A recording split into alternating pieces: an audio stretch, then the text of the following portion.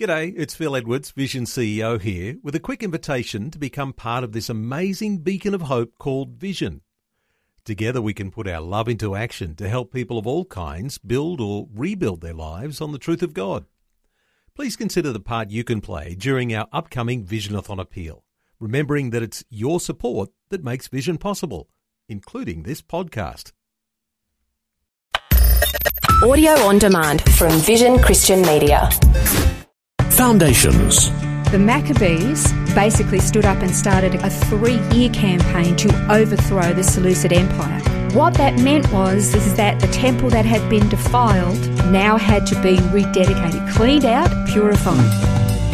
Foundations. Understanding the Jewish foundations of our Christian faith. With Robbo Robinson and Mandy Warby.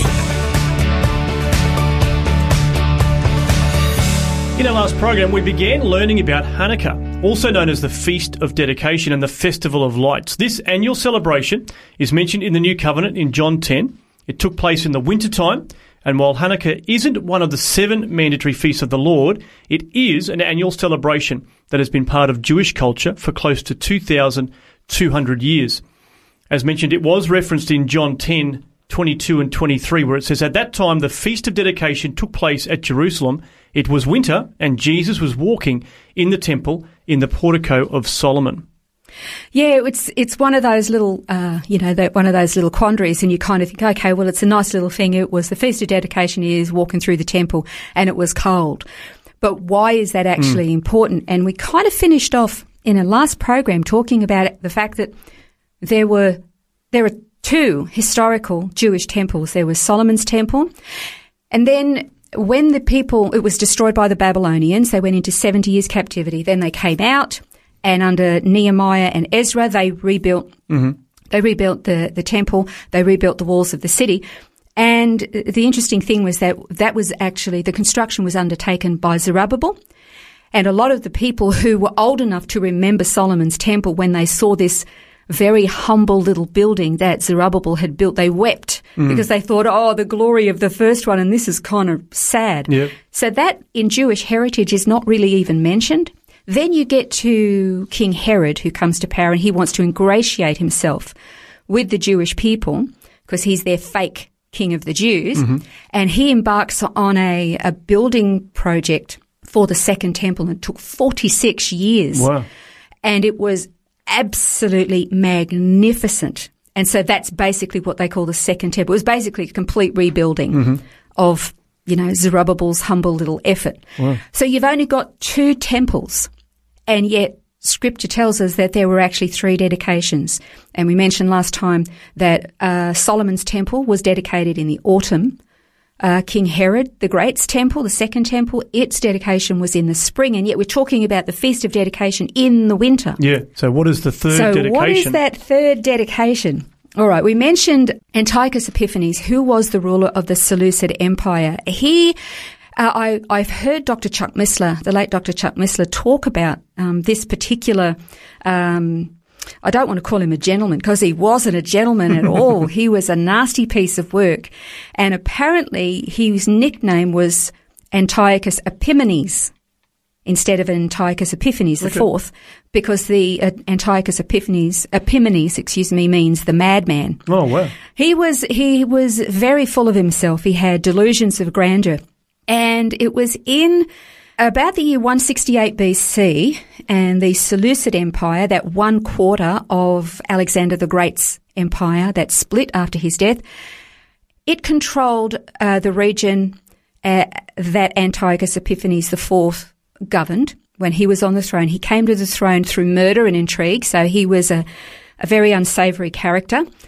And he was known to be cruel, and he was barbaric, he was brutal. He already hated the Jews, but if you know anything about the landmass where Judea is, it's like this central hub that connects, all of Africa and the Middle East and Asia, and it's this bridge point. A linchpin. Yeah, and whoever controls that basically controls the trade routes and stuff. Well, he made some military campaigns to get into Egypt, and he failed. and he got his rear kicked pretty badly. And he was so angry about it that his hatred, his intense hatred of the Jewish people kind of boiled over, and he took his frustrations out on them. And what he did was he outlawed Judaism. So he passed all these laws that forbade reading the Torah, forbade observing the rules of Judaism, forbade the keeping of the Sabbath, forbade eating kosher food. He forbade circumcision of baby boys. Anybody contravening these laws was given a death sentence. And monthly raids were done and inspections, and anybody found with the Torah, anybody found with a circumcised baby boy, I mean, not only were they killed, but they were killed in the most brutal of fashions. Wow. What he wanted was he wanted the Jews to basically embrace his worldview, the gods of the ancient Grecian Empire. He wanted them to conform. And of course, that was never going to happen. And they put up with a lot. They endured a lot. They actually developed one of the traditions that has come into and is part of the celebrations of Hanukkah is the spinning of the little dreidel. It's the dreidel game. Okay. And I've never played it, but my understanding is that it has letters on the little dreidel, and they would spin that and play a game, and the letters meant certain things within Judaism. So it was a way of being able to practice their faith in secret.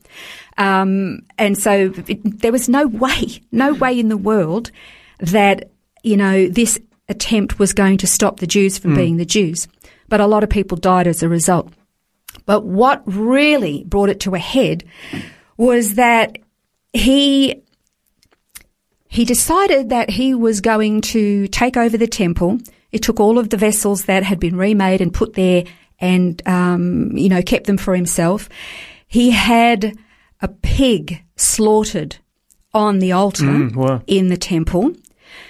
And if that wasn't bad enough, he then had a statue of Zeus put into the Holy of Holies. Wow.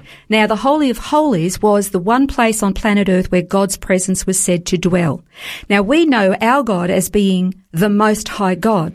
And if you know anything about the Greek religious system and beliefs of all of their different gods, Zeus was known to be the father of the gods, or the Most High God. Yeah. And so this was a direct insult and, challenge, basically, to the God of Israel. And that was the end of it. Mm-hmm. That actually provoked what they called the Maccabean revolt. Okay? The Maccabees basically stood up and started a 3-year campaign to overthrow the Seleucid Empire. And they did it. Wow. It took them 3 years, but they did it. What that meant was that the temple that had been defiled now had to be rededicated, cleaned out, and then rededicated, purified. Because obviously having a pig slaughtered on the altar is like just completely contrary to the Jewish religion at every level. Absolutely. They weren't even allowed to physically touch a pig. They couldn't touch the ground that a pig had touched, if you know what I mean. That's how offensive and unclean this was. So they're having this pig slaughtered in the temple. So they had to clean it all out. But then part of the process of the rededication is the lighting of the menorah, the 7-branched candlestick. Well, the rededication was set for the 25th of Kislev, which also happened to be Antiochus Epiphanes' birthday, so it was, I think, a little bit of an insult to him too. But they needed oil. Now, the oil to be burnt in the temple had to be especially produced to make sure that it was kosher, and it took a week to produce this special oil. They only had enough oil for 1 day. So the way the menorah works is you've got the 7 branches. One branch is called the servant. You light that, and then off that you then light the first branch and then the second branch. But they only had enough oil to last for 1 day. The miracle of Hanukkah, which is why it's called the Festival of Lights, because the menorah is the light in the temple, is that the 1 day's worth of oil lasted a full 8 days, because that first day and then a week after for the production of more oil. That's the miracle of Hanukkah. Wow. This 8 days worth of oil. So it's a miraculous provision that God took care of. Absolutely. That's amazing. And that is why there is a variation in the menorah. Sometimes you will see the 7-branched menorah. That is the one to sit in the temple proper.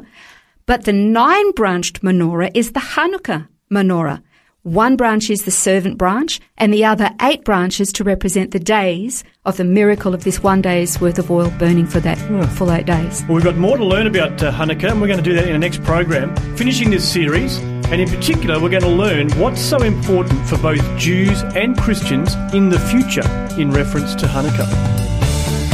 This has been Foundations, a look at the Jewish foundations of our Christian faith. For study notes, resources and more, see vision.org.au/foundations.